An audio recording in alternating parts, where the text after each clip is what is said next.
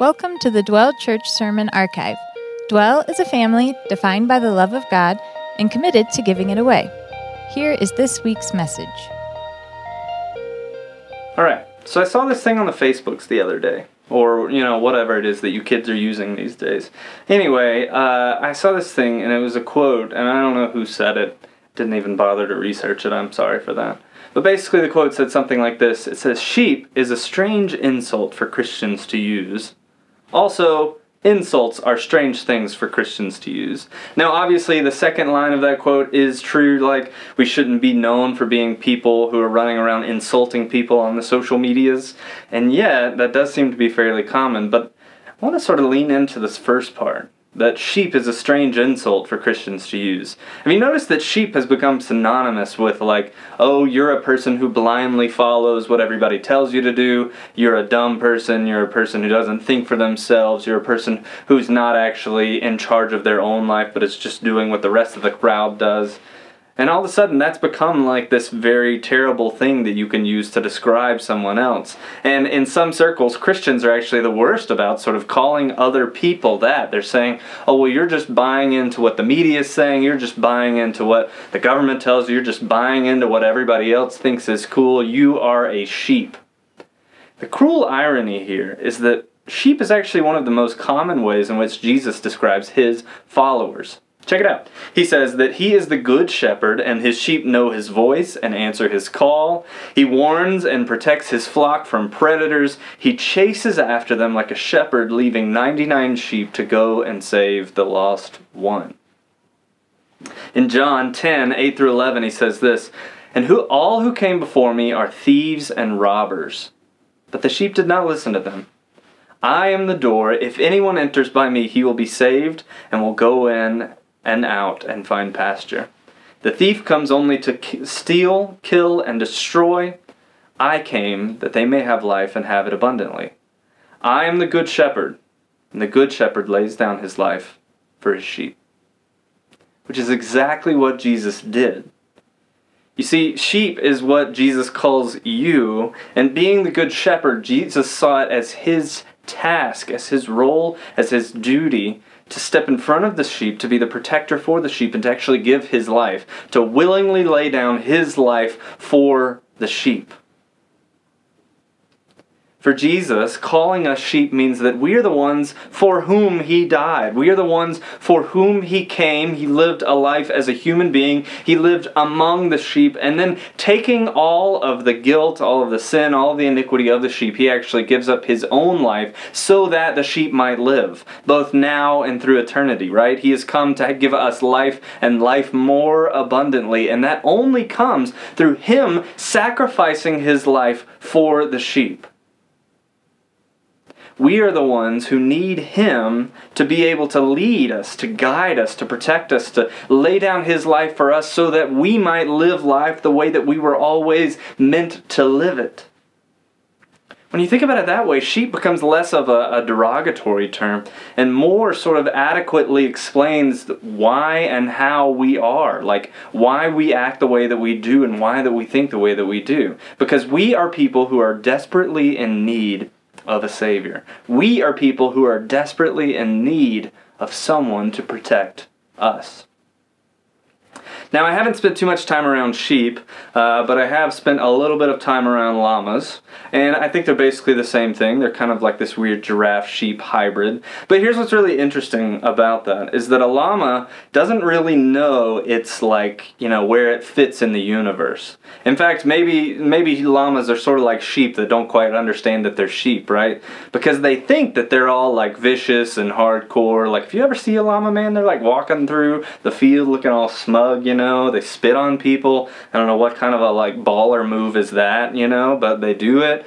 I actually, we went to Peru one time. We were hanging out with these Peruvian shepherds, and they've got their cool little slings. They basically shepherd llamas by throwing rocks at them and stuff, which is probably not super friendly to PETA, but anyway, it's what they do. And it's amazing. You can actually, if you can catch one, you can kind of, hug a llama, get a nice little selfie photo shot with it or something like that. And what I realized in that moment is two things. First off, you've got to watch out while you're holding on to the neck of a llama. I mean, it is like a, 2-foot wide snake, right? They're just wriggling and going all crazy and going all nuts. The second thing is, the llama does not realize that we think of it as a cute and stuffy, stuffed animal, I mean, it really is just this funny looking, cute kind of, hipsters are putting it ironically in stickers and stuff like that all over things. And yet, to the llama, it's thinking like, wow, this human thinks it's going to get one up on me. Just wait until I spit on him, or wait until I whip him with my hardcore neck, or something like that. And it's actually kind of sad for the llama to not realize what it actually is, that it's a domesticated animal that is desperately in need of this shepherd to protect it from wild animals, to protect it from like bears and mountain lions, coyotes, all that kind of stuff, to protect it from wandering away to where it doesn't even get any food, and it can actually wander somewhere where it cannot feed or water itself. It can actually get lost and die because it has no capacity to live on its own. It's tragic then that this llama is thinking of itself as being like super hardcore, going to take on whoever, and yet in reality, it is something that is in desperate need of a shepherd. And I think that's exactly the way that you and I are. Right? Like there's this one path that your world can take where you are just master of your own universe. You are in control of everything. You're doing whatever you want, whenever you want. You are the most important thing in your universe, and you are in absolute control. But if you have lived for even 5 minutes, you know that that's not true. Right? Like even if you just have the most power, the most authority, everything that you want in life, there's still so much that you cannot control. It's like being a llama and thinking that you're a hardcore thing in charge of a situation when actually you're just a sheep. And I think so many of us live our lives that way. And yet, if you're able to sort of change your mind and recognize that there's actually a lot of beauty in being a sheep that knows it's a sheep, especially when you find a good shepherd. Right? And that's at the entire heart of Christianity, and it speaks to the core of who we are as human beings. That we are human beings who are made to actually find this good shepherd. In fact, it's sort of more like refinding. That initially we were human beings made to walk in step with God because we were made to follow Him. Because we are His creation, His beloved creation.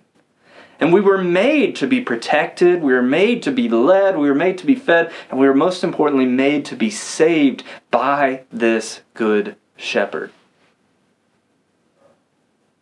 And the rest of our lives then ought not to be spent in sort of like pushing against this shepherd or trying to sort of create our own path, trying to pretend that we're not sheep. Instead, our lives are actually best served. Most fruitful, most abundant life is found in following this good shepherd. We see it in our central passage in Acts chapter 2. This is exactly what the church did as they were sort of getting started. Acts 2:42, it says, "And they devoted themselves to the apostles' teaching about Jesus and the fellowship, to the breaking of bread and the prayers. And awe came upon every soul, and many wonders and signs were being done through the apostles." It's interesting if you look at that terminology, awe and devoted are the words that are describing the way in which the people were responding. In fact, the church at that moment was known for being filled with awe and being devoted to Jesus. It's interesting, too, if you think about it, the church didn't actually come up with the term Christian. In fact, the outside world came up with the word Christian because they would see people that were a part of the church. They would call themselves brothers and sisters or followers of the way or followers of Jesus or something like that. And they'd say, look at those little Christs. They are following after Jesus, trying to be like Him. They are people who are desperately trying to sort of look more and more like Jesus. They're trying to follow Him in His way. And if you think about it, the call to Jesus that He makes to His disciples is the same one that He makes to you and I. When He saves us, He then beckons us to come and follow Him. I would argue that our truest form of humanity, our truest selves, being the person that we were always made to be, is found solely thinking of ourselves as a sheep following after the Good Shepherd. And the church of the future is not going to be any different.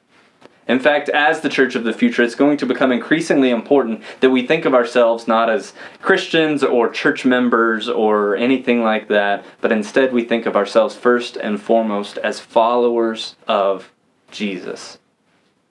So here are the tools. First, new tool number 1 is ordering of loves. This, like many of our tools, is actually an ancient tool. It's not exactly new. It's been central to the life of the church, but I think it takes on a new importance in our lifetime. You see, because right now we want to love all things equally. We want to be this kind of, enigmatic and experienced person who's all over the place, and, they love listening to Beethoven as much as they love, seeing a Christopher Nolan movie, as much as they love being able to, find the best hamburger in Denver or something like that. Like, we're just kind of these people that want to be sort of like omni-connected, omni-loving, right? We're loving all of these things. But I think that gets a little confusing sometimes, right? Because we love our spouse, and we also love our favorite TV show, and we love ice cream, and hopefully all of those things are not the same level of love.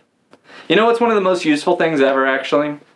When you're on an airplane, and they tell you, hey, we don't think this is going to happen, but maybe at some point we could lose cabin pressure, and these little Ziploc baggies would drop down from the sky magically, and in that moment, you as a parent are supposed to put those over your face. I almost messed it up. You're supposed to put it over your face before you put it over your child's face. That's kind of like this common teaching. You know the reason why that's so incredibly important? Because in that moment when, your plane is about to crash, when everything's going crazy, when, people are flying all over and papers are going everywhere and, half of your plane falls off and goes on the other side of this mysterious island that you'll spend the next 6 seasons hanging out on. Sorry, that was a deep cut reference. You can message me if you know what that's about. Anyway, in that moment, you don't have the option to think to yourself like, well, wait a second, what would be most important here? Should I get my mask on first, or should I get my kid's mask on first? What exactly should I be doing? And they know that as fast as the air gets sucked out of the plane cabin, in that moment of your brief indecision, you could actually become without oxygen and not be able to function anymore, thus leaving both your child and yourself completely helpless. So instead, the airline goes ahead of you and says, what's actually most important is that you order these things, that you first put your mask on, then you protect the ones who are around you. I believe that our life needs to be ordered in exactly the same way. We need a ranking for things in our lives. We need to be able to say that, yeah, I may use the same word, love, for this cheeseburger that I ate, that I use for the person that I am most in love with on the planet, but those two loves are not the same thing at all. We need to be able to order them. Augustine actually said it this way. He says, but living a just and holy life requires one to be capable of an objective and impartial evaluation of things, to love things, that is to say, in the right order. To love things in the right order. And I believe what he's saying there is that a person who properly orders his or her loves is a person who lives correctly. Now, I can't tell you how to order every single one of your loves, and I definitely, I'm not going to even give it a shot. All I am going to say is that if you are a follower of God, if you are someone who has been saved by His grace, if you are someone who is a recipient of His gift of grace that comes from the cross, then Jesus ought to come first in the ordering of your loves. Always. See, we are His flock, and He is our good shepherd. And it gives us the most humanity, it gives us the most meaning and purpose and life when we follow after Him. And that means loving Him above and beyond everything else. Practically lived out, that means that the church ought to be more about Jesus and His Word and His teaching than we ought to be about anything else that could pop up. More than any sort of cultural movement, more than any social movement, more than anything else, we ought to be a people who are about loving Jesus. And the church of the future is only going to be headed in the right direction when it is first and foremost heading after doing what makes it love God the most. Heading after loving Jesus with every single fiber of our beings. That is what it looks like to be the church that the future needs. And I believe that one of the ways that we can actually do this is through the second tool. New tool number 2 is something that I'm referring to as the common rule. See, following Jesus is not something that you sign up for. It's not something that you just, check a box on a census or something like that. It's not something even that you decide once and then it doesn't affect the rest of your life. It is a constant pursuit. That is why it is called following, right? It is something that we do constantly and perpetually through our lives when we are choosing every moment to chase after Jesus. It is an intentional way of living. And this idea of the common rule actually comes from the monastics. So people that were living in monasteries, you would sort of join this monastery or another, and in each particular monastery they would have this common rule. And it was a rule for all the people that were a part of the monastery that this is the way in which we are choosing to live. It showed what they valued. So maybe they valued like poverty, and they said like we're taking a vow of poverty. That would be a part of the common rule. Or maybe they valued like praying 5 times a day, and so they would put that on there. Maybe they valued spending a week every year in silence or something like that. All of these things would make up this common rule, and it sort of set the tone for the way in which they were to live. It was focused on spiritual disciplines and values and commitments that they had. And as a result, it showed them the way in which they were to live. Now, I think, and I know this flies in the face of so much of our individualistic culture, but I think the true and best path forward for the life of the church, for the future of the church, is going to be more and more ways that we align ourselves to a certain way of living.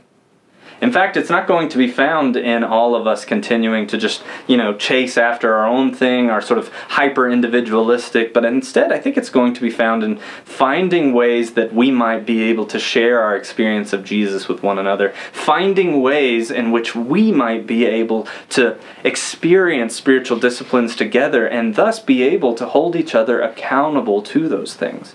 To even have like an expected way of living so that we might all have a target to shoot at. So that we might all have something that we can sort of collectively say, this is really difficult for me, this is really easy and life-giving for me, whatever it is. Having those things shared together is something that I think, will help to foster this sense of following Jesus at an even deeper level.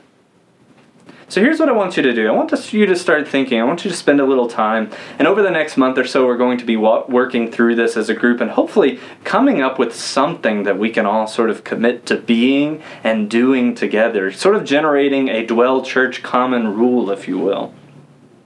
So I want you to spend the next month really thinking through, what are the spiritual practices that are important to me? What are the things that keep me grounded and centered, that keep me following Jesus? What are the things that I value and that I want our church to value collectively? What are the things that I am intentionally deciding to commit myself to, and I want to be surrounded in my life by the people that are committed to the same things? Now, it's not going to become this, if you can't do this 10-thing checklist, then you can't be a part of Dwell Church. It's not even going to be like, if you don't measure up to this document, then you're not a good Christian. I don't believe that that's the way in which Jesus has called us to live. But what it is instead going to be is a once and for all sort of commitment for us to say, hey, we, at least for maybe a year or, for this life stage of our church, we are trying to hold ourselves to living in this certain way that helps us to follow Jesus at an even deeper level. And I, for one, am super excited and super curious to see what God does through that. To see what God does with our tiny little devotion, our simple little following, when He combines it with His supernatural power and influence. I am curious to see what's going to happen both inside of us and in the world around us. So go and be the sheep. Thanks for listening. We hope it brought you closer to Jesus and more in touch with the world around you. Being a Christian in today's culture can be hard. Fortunately, He gives us the gift of community through His church. So we would love to invite you to join us for one of our Sunday morning gatherings or for one of our weekly small groups. All the details you need can be found on our website, dwelldenver.org.